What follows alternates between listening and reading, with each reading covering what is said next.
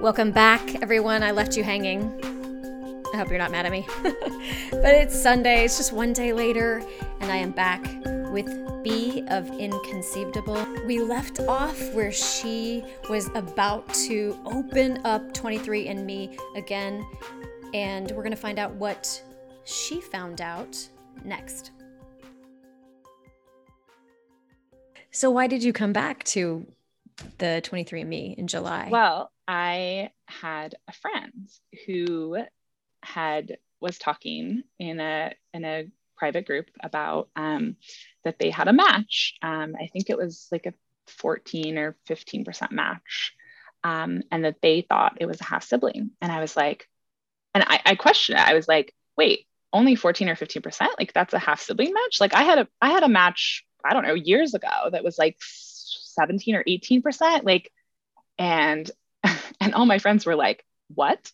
Like, and I was like, yeah, like, I just thought it was an error. Like, what's the big deal? Well, I don't understand. Like, clearly I wasn't paying attention in genetics. So, but a lot of people don't know that. Most people don't know that, right. They don't. They think 18% is not that big of a deal. I mean, it seems like a really small percent when you're just doing 23andMe to figure out why you're miscarrying. Like, again, sure. All I thought about at that point was making sure that baby was going to, like, our last two chances, our last two embryos. I gave them the best shot. Oh, P.S. One of those embryos did become a person. I am, I like totally missed that part. Hi. So after all the testing and stuff and this new reproductive endocrinologist and the plethora of shots she put me on and all this customization that she did for my genetics, for my my recurrent miscarriage stuff, it was still a very scary pregnancy. I actually got pregnant with both of the embryos, lost one of them very early, bled through week 21 of the pregnancy. Super, super scary. But he's 3 now, and I can't even imagine him not being a part of our family. And we are so lucky and so thankful to science for having 2 healthy kids. And we have closed our chapter, and we are, at some point I really wanted more kids. Like I wanted 4 or 5 kids. I was like, yes. And after going through multiple losses, we're not willing to take any more risks. I think out of all the losses that I did have, it threatened my mental health to a really unhealthy point. And so you have a 6-year-old and a 3-year-old. We have magic, rainbow, frozen IVF baby 6 and a 3-year-old, and they're amazing. And we are so lucky. We are so lucky to have them. Yeah. You got to send me a picture. I want to see them. Oh my gosh, they're wonderful. So in July 2020, you decided you're going to, you hear your friends saying that, hey, this 18 to 22% match is kind of a big deal. You should look into that. And so that's what made you open it back up. Okay. Yeah. And then what did you find? I am matched with 12 half siblings between like 17 and 29% related. 17 and 29%. Yeah. And just so people understand that are listening, it didn't like say half siblings. It just shows you that percentage, right? So that's what you see. Well, no, it does say, I don't remember how it looked 5 years ago, but it does say now. It definitely says half sibling match. Yeah. So what was your first thought? You see 12. What do you think? Maybe my dad donated sperm. Okay. You think he was the donor like you had asked before? That was kind of my first thought, was like, weird. I wonder if my dad didn't want to tell me, and well, I mean, maybe that was my first thought. My first thought was like, this is not an error. Like, I think my first thought was just like, I mean, I don't know if you allow cursing on your podcast, but there was a lot of, there was a lot of like, what the fuck? Yeah. What the, there was just like, it was just a lot of like, I don't know. I mean, it's unbelievable to go from being an only child to like looking at a site that's telling you have 12 half siblings. Yeah. Like it's just, it's It's hard to explain, I bet, that feeling of shock and disbelief. And yeah, so I sent screenshots. I was sending screenshots to my friends. They're all freaking out. I'm freaking out with my husband, like, just like, and I'm like, I'm calling my parents. And because I mean, it's just, there are just so many questions. Like, there's just, how did this happen? Yeah. How did this happen? Did you pick up the phone right away, or did you sleep on it? No, oh God, no, I did not go to sleep. I am not a sleep on it person. No, I immediately, within 5 minutes of like seeing the 12 half siblings, I'm on the phone, on speakerphone, like dialing my parents. And I said, hi, I've just logged onto 23andMe and I've matched with 12 half siblings. So I know you guys had trouble getting pregnant. I know you guys did medicated cycles because Mom, you and I talked about that. And I said, what the hell else did you do? Just like that? Yep. Just like that. I said, what the hell did you do? Because I have 12 half siblings. Like, they're the only ones that are going to have the answer to that. So when you have 12 half siblings, well, at least this is me. When I have 12 half siblings, I instantly go, how? So it was a decently long pause. Okay. And my mom said there may have been some sperm mixing. Oh boy. And I said, may have been? Like, what is that? At this point, like, did what is they that? know? Had they admitted to themselves that you were indeed, that you were the product of the donor sperm and not your dad's sperm? I don't know. You don't know if they had. I'm not sure. If they had just maybe were pretending to themselves too, and just kind of. I'm not sure. Okay. Mm-hmm. Yeah, I'm not sure at that point, like what they were thinking, or if they had even thought about it in the last 30 plus years of my life. Like, I'm not, I don't know exactly what was going on through their heads, like during that call. Maybe that's something I need to dive into with them someday. But yeah, I mean, my mom just sort of basically said, your dad had some low sperm, and the clinic suggested mixing donor sperm because it like would help the other sperm along. And it was that was a very common practice in the 80s, and a common thing that doctors told patients, but has no scientific evidence of actually being effective. Sure, it has some emotional, I guess, supports in it. Like if a prospective father is feeling, right, yeah, not like man enough to provide the genetic material to make a child. So I mean, that's the whole like sperm mixing thing is just a plethora of things. We could just go down a whole like absolutely. But yeah, so that's it wasn't a very long conversation because essentially the answer was, essentially I got the answer. So the answer, and I don't even know that I like spelled out the answer for my parents right then and there, because I do recall in later conversations just having to spell it out for them. And I don't think the conversation was long, because I knew that my dad wasn't my biological dad. Okay. And that did it make sense to you? Did you have that moment where you're like, okay, yeah, I get that?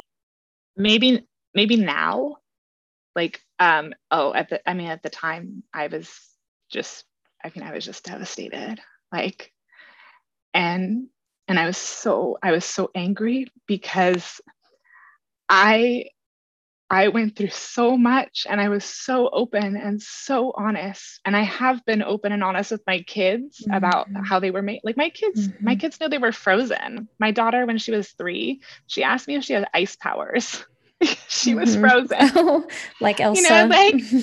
Yes.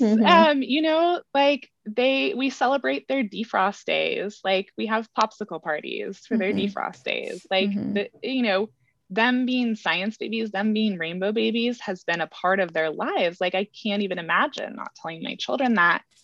But my children, I created my children not knowing my own genetics. I guess I assumed my genetics, and all of a sudden, like I've given my children a quarter of their genes that I know nothing about. That was really shocking. That was so, I don't even know how to describe that. Like it was like devastating. And it was, yeah. And I mean, thinking about again, that Ashkenazi Jewish percentage that I have, every single fertility clinic you go to asks you if you have any Ashkenazi Jewish background, because they do extra screening. And I've always checked no, because I never knew. I never knew. Yeah. I mean, sure, I guess I had that, in 2016 when it, like the small amount came up, but you thought it was a mistake. So yeah. I wasn't thinking, I was just like, oh, their systems have not processed everything fully yet. I knew I had a lot of German heritage. So I was like, oh, okay, well, it could have just been a little bit confused, right? Like, but I don't know. You asked me if sort of things make sense. So now that I'm past the anger, I'm not past the anger. Sorry. On the days when I'm past the anger, because here's the thing about finding out you're donor conceived when you're in your 30s,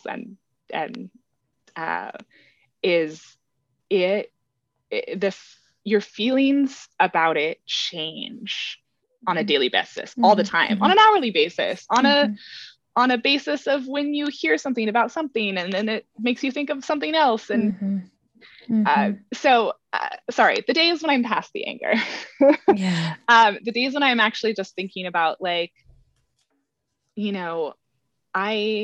it's funny because I was very, very, I was very close with my dad growing up. Like I think that my dad and I understood each other a lot better than my mom and I understood each other. It's possible because my mom and I are like too alike in many ways, that we struggled, and we still struggle with communication and sharing, and I guess honesty now. But my dad and I were always like, we were always really close. But if I look at it, it's like, I don't see my features in him, and I didn't honestly see a lot of my features in my mom either. But there are a lot of features in my mom's family that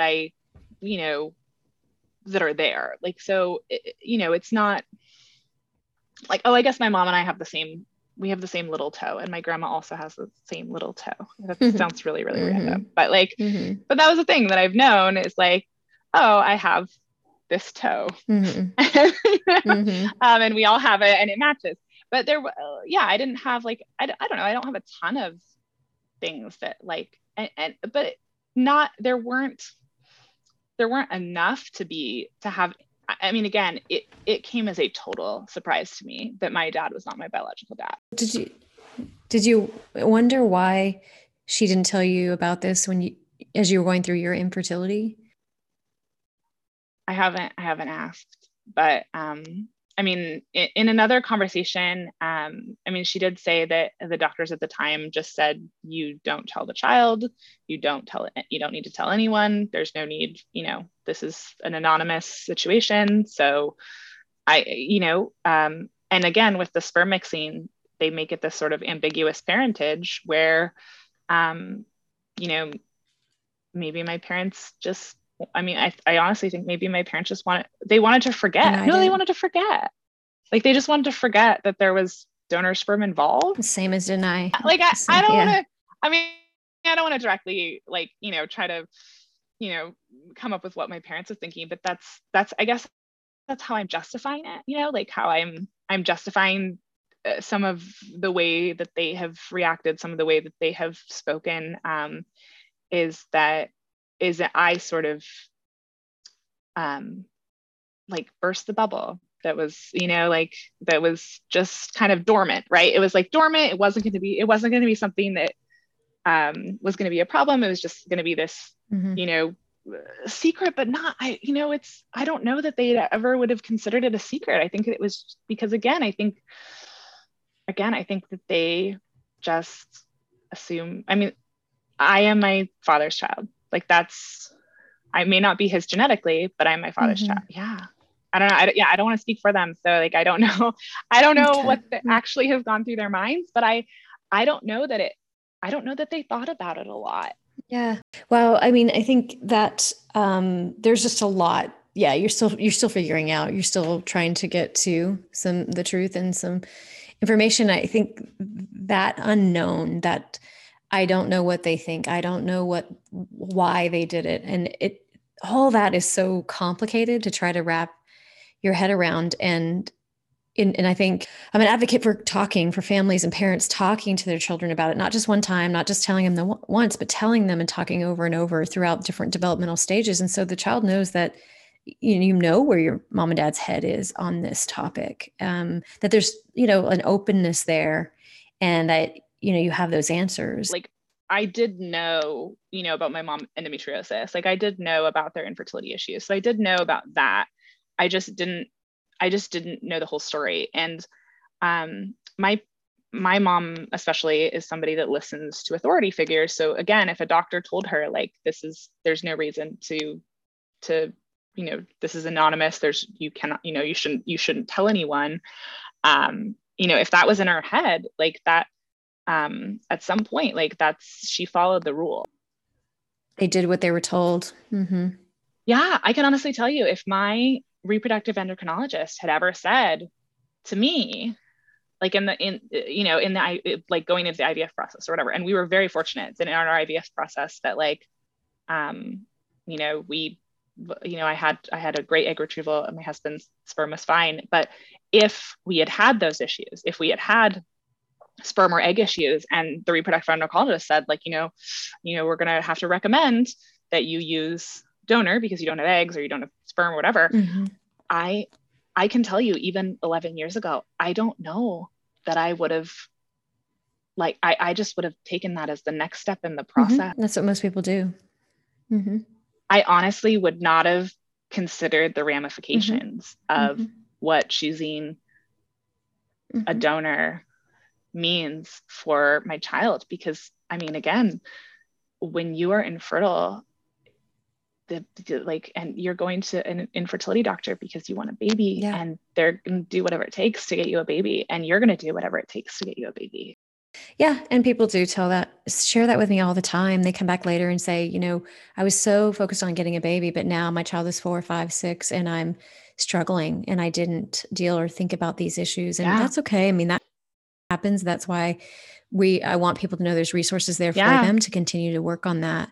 And I'm happy when they come back and say, I want to work on this now, because that's a good thing. There's plenty of time still to work through it. So totally. Obviously, ideally, what I would like to do is, be able to talk to infertile couples before they make the decision, right? Like, absolutely. That's what I do. Yeah. Like, infertile couples would have like a sense of what it actually means to be donor conceived when you're. That's right. Yeah. That's not just a baby, right. not just a embryo, or not just a, fetus, not just a tiny baby anymore. What it means to be donor conceived when you're 2 and 3 and 4 and 5 and 6, and like what that means and how that changes as a teenager. And here's the other thing is like all donor conceived, and what I'm realizing from the last, 8-9 months of being involved and meeting other donor conceived people and talking with other donor conceived people is, and talking with my half siblings, which has just been, I could go on for days about that, but it is amazing how different donor conceived people process things and how differently they handle finding out. I definitely have half siblings that have known for years and have never talked to their parents about it. Whereas I basically, as soon as I realized it was real, 5 minutes later, I was on the phone with my parents. Like, So Yeah. we all, so the thing is if you have a donor conceived child, there's also no way to predict what their feelings are going to be and the range of those feelings too, right? That's So right. there's a huge spectrum of donor conceived people that are really interested in finding out about their genetics and their donor and wanting to see people that look like them and interested in their half siblings. And then there's people that are less interested, and That's right. And it's very much like depends on the stage. It can change over time. So they may be not interested now, but 10 years from now, they might be very interested. So it doesn't stay static. It's ever evolving and changing. And that's what we want parents to know is a lot of times parents think, well, okay, if I tell my child they're donor conceived when they're young, does that mean everything's going to be okay? maybe, And we're not going to have any challenges, right? And yeah, that's a possibility, yeah, and the thing is, we don't know that we don't know. And I guess that by asking that question, you kind of get a glimpse in on their fears. And that's where I go to. It's like, okay, well, you know what are you afraid isn't going to be okay? What do you feel like you can't handle right now? And I think the hardest thing that parents struggle with is, they can deal with all the social challenges that may come up or questions from other people. There's a lot of sort of practical answers you can have for that. But the hardest thing that they deal with is guilt. And they say, well, what I caused this? I created these challenges for my child, and I did not know how hard this was going to be, or I didn't know that they might feel this way. And I feel like, why did I do this? Why did I bring them into this? I mean, parental guilt is already rough. Sure is. Like it's already Yeah.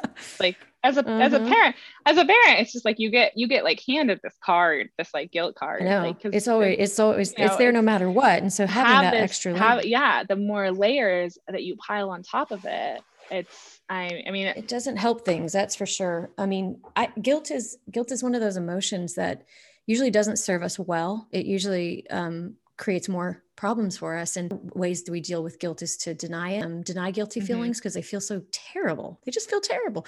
So we deny them. And then when we deny them, we project. We have all kinds of defense mechanisms that we then start to do. Yeah. So that's what we want to guard against. Well, no, that's the opposite. We don't want to guard against defense mechanisms. That's like a double negative. We want to, we want to be aware of that and be able to be empowered and to recognize that there are things that you can do. And that's my message is there are things that you can do to help your child, to help your family, to, be a happy and healthy family, no matter how you were formed. What's so interesting actually about speaking with you, who has kind of, you've had like a specialization in kind of adoption issues. So this is like coming from this, like, I don't know if I can say clinical standpoint, like, or psychological standpoint. It is so interesting to see that, because now I'm kind of putting those psychological pieces together for my story, like the who felt what felt, and even like, the pieces of what the rest of my life is going to look like as a donor conceived person. And right now I am not public about being donor conceived. I started my Instagram, so I had an anonymous place to share. And I do want to be public, but I know it comes with, when you are public, when you are open, when you are transparent and honest, it leaves you vulnerable to hurt. And yes. And it also, I fear hurting my parents as well, because at the end of the day, I want to preserve the relationship that my children have with their grandparents. And I want to fight to get to a better place in my relationship with my parents where I can speak openly and not be afraid of them getting hurt in the process. Yeah. Yeah. And that's exactly, you say what so many people, adoptees and donor conceived people say, is that they feel this loyalty toward their parents and they feel torn. I mean, you're managing their emotions about it in a way. And you're managing your family, your own, you're protecting yourself too. And your relationship with your parents, because you don't want to damage that. Those are your parents. well, in so many ways, they damaged their relationship with me by not telling me something so fundamental about myself. Exactly. Because they didn't have the resources to know how to do it better, because they were told to do it a different way, because there were so many things they didn't know. And maybe intuitively there was something that was nudging at them to tell, but they just didn't have the skills. And that's what parents need, is they need the skills, they need the language, they need, sort of just instruction. But I think that what this really plays into well is this question about, and I know that We Are Donor Conceived probably has some more recent data on this, although they did a survey in 2020. Oh yeah. They had a survey. And that was just as I found out. So I felt like I was too fresh. I didn't even participate in that survey because I was like, I am brand new. Like, it's really interesting. And anybody who's listening, please go check it out. wearedonorconceived.com. I have quoted in my book in 2001. So I mean, that's a long time ago now. We're talking 20 years, but it showed 50% of donor conceived adults, which may be more now, reported that when they were younger, they wanted to talk to their parents about their donor, but only a third of them did. And so I was like, you really, some of the things you pointed to kind of speak to why a donor conceived individual wouldn't want to bring up their donor to their mom and dad. Is that, that feeling of loyalty, that feeling of not wanting to damage the relationship, that, protecting their feelings. Like, how much of that is personality type and how much of that is, because like in the same way that as donor conceived adults, we do or do not talk to our parents about it, or feel comfortable talking to our parents about it. How much of that is based on our own personalities? Does it make do I care about my parents less because I was inquisitive and I wanted to know right away? Like I wasn't as, gentle with their feelings on it, or I don't know. Or do you have a safe relationship with them where you trusted that you weren't going to be, stonewalled or rejected, or it wasn't going to damage the relationship in such a way that it couldn't be recovered from? Maybe you trusted that it would be okay. Yeah. So, I mean, it's not, I have this talk all the time with parents where they say, I am terrified my child is going to say, you're not my real mom or dad. If we tell them they're donor conceived, that they're going to tell me that. And I tell them, well, expect it, that way, if they do, then you're ready for it. Don't adopt adoptees, like open adoptees, I'm sure. I mean, like, oh my gosh, when you're a teenager, you come up with the worst stuff to tell your parents. Like even if you're not, like you're, like, was I adopted? Like I'm sure I don't actually know that I shouted that as a teen, but I shouted a lot of really not nice things as a teen. And honestly, I think what it comes down to probably for young children, and again, I don't want to assume because I did not know as a young child, is how did your parent react the last time you talked about it? Like if the conversation was easy and it was just matter of fact and it was a normal conversation, they're going to feel safe to bring it up again. But if the parent gets nervous, I mean, like, your kids can read your emotions so well. If the parents gets nervous, if they have anxiety when they're talking about it, if they're a little bit guarded, or if there's a little bit of shame in there, if there's a little bit of, their infertility trauma coming through that they haven't dealt with. I'm also a person that hasn't dealt with my infertility trauma. So it's not a real fun thing. It's not a fun thing to deal with, but it's one of those things that that's a list on my therapy to-do list after I get through this whole recovery of, being donor conceived. But, it's there. It's, even after you're,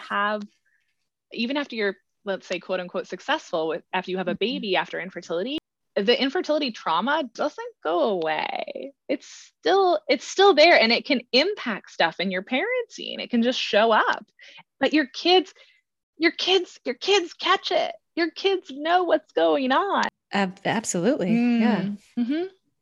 They do. And I talk about that grief time travels. So time travels through families, because infertility grief, infertility trauma, I had secondary infertility, so I had that as well. And then adopting and having that, and then being adopted myself. So it's like kind of adoptive parent, adoptee, infertility. So it's like three things, and all of that because it was so, I was quickened almost in this experience with the grief around, because it was so compounded. So that enabled me to really dive deep into the emotions and feelings of grief and to work through it. Cause it was either make or break, you know, it breaks you or you learn to get through it. And that's what it eventually brought me to this work, was because I was very alone during that time. And it, you know, it was really, really, really difficult. And there was a lot of things that I felt, and I knew other people felt the same things. You know, being able to transition and to help those who are donor conceived is important to me, because I know so much of what they're feeling and going through, as an adoptee myself. And to be able to convey this to the parent, I also understand their infertility in a way that gives them hope, you know, and gives them some skills to work on and some actual practical things to do. It seems like there is and what I didn't realize is there's so much like overlapping with adoption trauma and donor conception trauma. Well, what's happening is early on, I think I said this in a podcast before, but I don't know if it made the cut. Basically, that parents would come in to me and talk to me. And I was an adoption counselor first, and then I switched over, started seeing more and more third party. And they came to me and they said, we're going to use donor conception, but we are not going to adopt. We are adamantly against adopting. And so of course they wanted to keep their donor conception a secret, because they didn't want to have a different child. Well, the pressure that puts on the child to be the person they were, you know, the parents need them to be, instead of the person that they are. So it was really, you know, at first I had to really kind of be tender and try to figure out, like, hey, what is it about adoption? You know, and if it's the trauma piece, I get that. But if it's the genetic piece and that you don't like that they're different, well, then we got some work to do, you know, and that was basically how the book came about. Your donor conceived child is going to be different. Yeah. And so they can't deny that difference. Can you tell me again, when did you write your book? 2018. Okay. So you've been learning about donor conceived issues since 2010. Okay. Wow. Okay. This is amazing, because this is so interesting to me, because I have been looking for a therapist myself, but it's so hard to find therapists that directly have experience with donor conceived issues, because it's, again, it was just something that wasn't talked about for so long. Exactly. But new people are, and now that DNA tests are so accessible, you know, we get, like, I had another sibling connection, you know, 2-3 weeks ago. Like, it's, it's.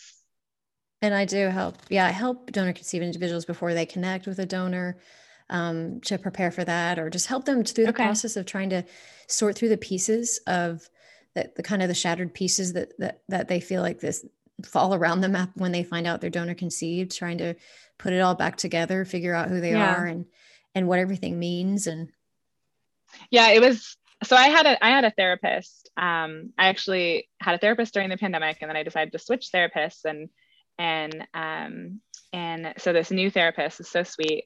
I had emailed her because I was like ready to deal with I was ready to tackle my infertility trauma. Like I was gonna tackle like all of the, you know, of the grief that I kind of suppressed, all the miscarriage grief that I suppressed. I was like, we're gonna break it all open. We have time. It's a pandemic. Like I have some time to process and deal and journal and all this stuff. And I had this like great plan, and I like told her all these things. And then the day before I met with her the first time was when I opened up 23andMe. And so after that, I think it was like later in the evening of, you know, discovering I was donor conceived and falling down the rabbit hole of Googling every single person I matched with on 23andMe and I sent her an email, and I was like, so you know all about that stuff that we were talking about, let's just scrap all that, because I just found out my dad's not my biological dad. We're going to have to deal with that. And she's been been phenomenal. And she didn't have any experience with donor conceived people before this. And it's been such a relief to have someone a therapist that I've really, really clicked with, that's just been able to kind of like walk me through some of the things that have come up with it. That's fantastic. So awesome. I really love therapy. Yeah. That's great.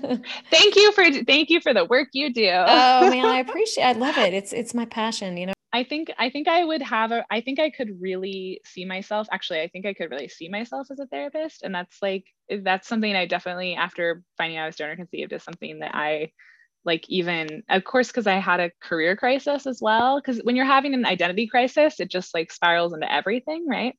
And so yeah, and so therapy got thrown on my list because I was like, this would just be to be able to help other people, especially since there's just not as many resources for donor conceived individuals as I think there should be out there. And again, I guess that's why I started my Instagram, is because I needed, like, I knew I needed a space that I could, to do whatever I could to, raise awareness of the roller coaster of emotions, and raise awareness of the stories that are out there, because I think it's so important for these secrets that have been secret for so long to really be more visible. There's no, I don't know, I don't have any shame in being donor conceived. It was definitely a experience to find out as a late discovery person. But I mean, I guess the biggest gift in it for me was connecting with my siblings so far. I just cannot even imagine my life without the ones that I'm close with now. And I even have some really weird grief I'm dealing with about like that we have all this like lost time that we like never, like we didn't know, and potentially I could have not known them for many more years. Like, and our group may have siblings out there that don't. I mean, it's very likely we have siblings out there that don't know yet. So I have this grief for like people that are living their lives that like are my people, but like I don't know them, they don't know me, like my heart is already with them, because there's pieces of me that are in them, which is, I don't know, that's a little mind-blowing to me. Sorry, it gets really like, where it's just it's so complex, because as a recipient parent, are you thinking about like, your child has half siblings out there, like how are they going to manage those relationships when they're older? Like if they want those relationships, and they're excited about those relationships, how are their siblings going to react to it? So what if their siblings don't want to have relationships with them? How will that make them feel? I mean, there's just these are conversations I have with parents all the time when they're preparing to go through. So and I love that you brought up the gift, because one thing that I've learned through just all the adoption research is I learned that one thing that we do gain from that as adoptees and donor conceived people is that we can learn to merge two opposing ideas that seem to be in conflict with each other or seem to be very different. What you gain from that is this ability to think of two things and know that they're both true at the same time. That's a real, And for you as a donor conceived person, there's this idea is that this donor just wanted money and they gave their sperm away. And then there's another idea. Oh, it was a nice lady, a angel lady that gave up her eggs and made this miracle happen. So which one is it? Well, guess what? It's both, it's both. And that's what dialectical thinking is, and that's what our country is not doing a good job at right now, is that we can't see that two things can be true at the same time. Two different things can be true at the same time. But that is the fifth stage of thinking, the most advanced stage. And that is what we have as donor conceived people and as adoptees. What's really interesting is I remember writing this letter to my daughter on her first birthday. And the letter was, this is something I learned when I became her parent, that I can feel two things concurrently that are contradicting with each other. Like, like that was, it took me becoming a parent to learn that. So it's, like as an infertile couple, like as an infertile person, I didn't have that capability to hold those, I don't know. It's super interesting. And the same thing applies to your life now as a donor conceived. Yeah. I think you can develop it, but like I said, donor conceived people and adoptees, they learn to do it because they're born with those, they're born with the paradox. They're born with a dichotomy. I don't know that except for me learning at I learned it at an advanced If age. you know you're adopted, if you know you're donor conceived from the beginning, you have the ability to, and I'm not saying everybody does, some people might become very black and white, it's like this way or that way. And that's okay too. There's nothing wrong with that. I'm just saying, if you get to that place where you're exploring those tensions and you're trying to reconcile it, eventually what you find is that you can hold the tension of those two opposing things, and you can accept it. And there's peace in that. Oh, okay. So like, let's go with the acceptance. When does the acceptance part come in again? Well, after you process, yeah. After you do the processing that this is your story, and after you accept that this is your story. Yeah, with my infertility, it just like, obviously I wasn't able to share the first time around just because I just didn't. Yeah, it takes time. I don't know, it was a lot. It was a lot, like when you're first going through it. And again, nobody was talking about those. There was still nobody talking about it. Yeah. I know. 10 years ago, right? Like it was still, but I knew after going through it, and after being successful, again, we're putting my success in quotes, like having my daughter, it was easier. It was easier to be open with it. And I thought, and I believed it was my responsibility to be open with, because I wanted people to know, like I wanted people to know about, again, like it's just destigmatizing infertility, destigmatizing science to help you make a baby, and miscarriage as well. I mean, that was a huge piece of my story. And so many people feel so much shame with miscarriage, and so much, there's just so much that ties into that as well, and loss and grief and destigmatizing donor conception, because destigmatizing it helps families heal, because they can talk about it without shame, without secrecy. Yeah, I can see it from that way, but that's like, my brain is not quite wrapping itself around like the phrase of destigmatizing donor conception, because for me,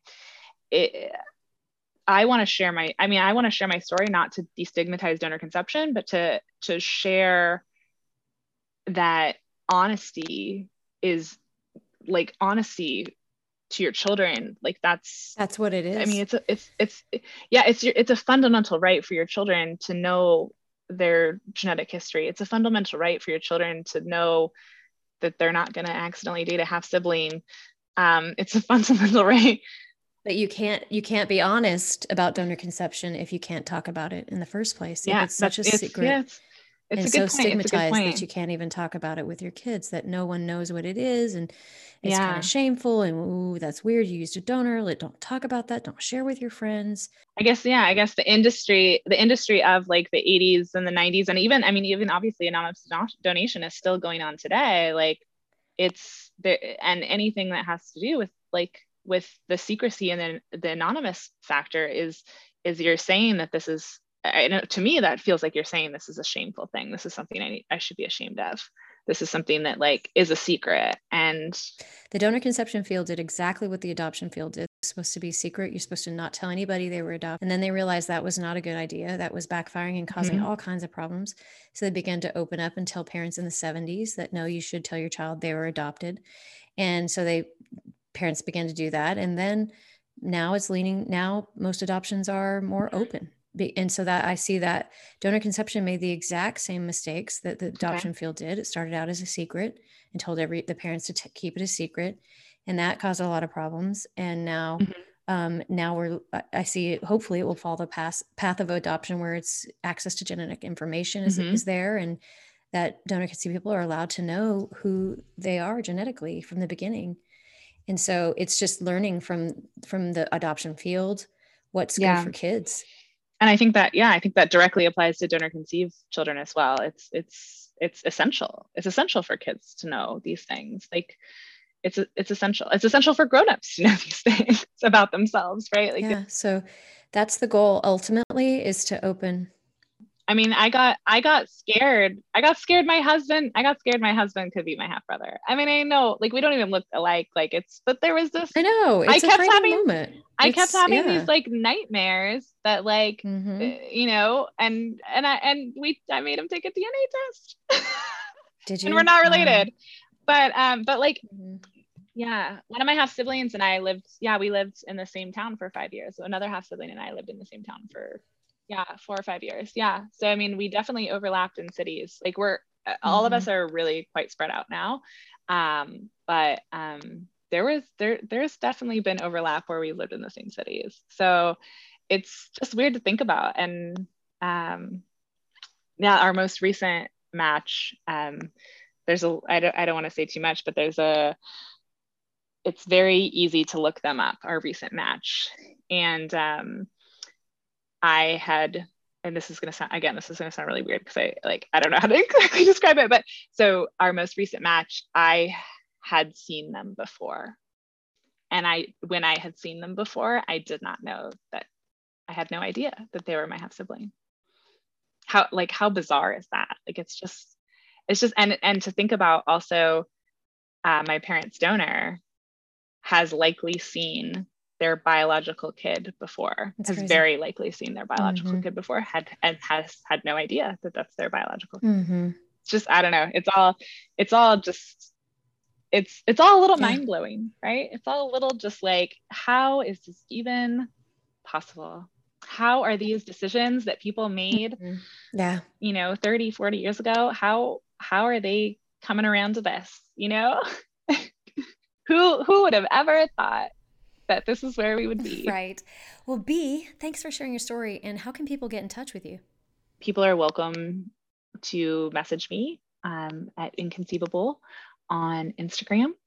And, I'm always open to answer what I can. And I'm really hoping that I can get more resources out there for more donor conceived voices to come forward, and just like really reach couples who are considering donor conception to sort out, like what do donor conceived adults wish that they knew as children? What do they wish they knew as children? How do they wish they were told? How do they wish, what would the ideal scenario be, right? Like, for them.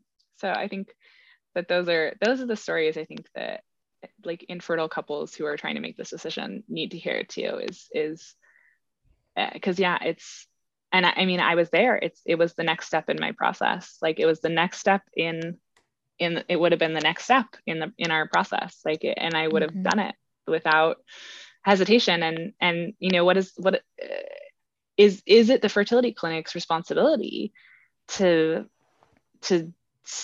explain this? Like, in some ways I think it is, like, and I don't know if now things have changed in the fertility clinics, like if they are offering any sort of resources, or if they're literally just offering it as the next scientific step in your fertility journey.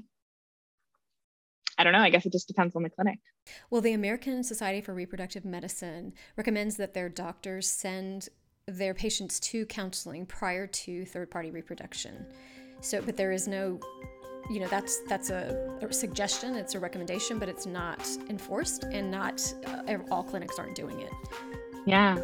And that's what, again, it's like coming together is about starting to have a standard that, and I think it starts with parent education. It starts with listening to each other, listening to donor conceived voices, and, continuing to learn. So yeah, it's exciting. I mean, there's a lot of places we can go from here. So thank you again. Absolutely. Well, it's been a pleasure. Yes.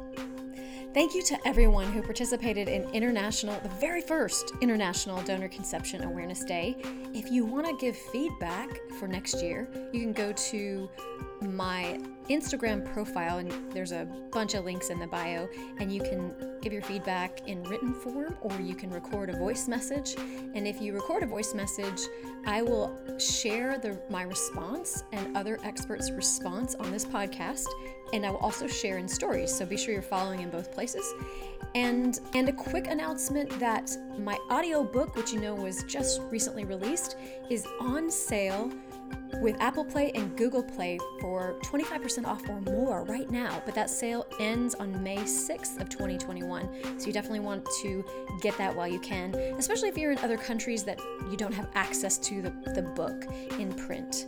And finally, if you are interested in parent workshops to learn more about how to prepare for donor conception, then go to the link in my bio as well and sign up and subscribe for the newsletter so you're the first to find out. You can also, I'm going to put that in the notes here at the bottom of the podcast as well. All right, guys, thanks for listening, and we will be back again soon with another great guest.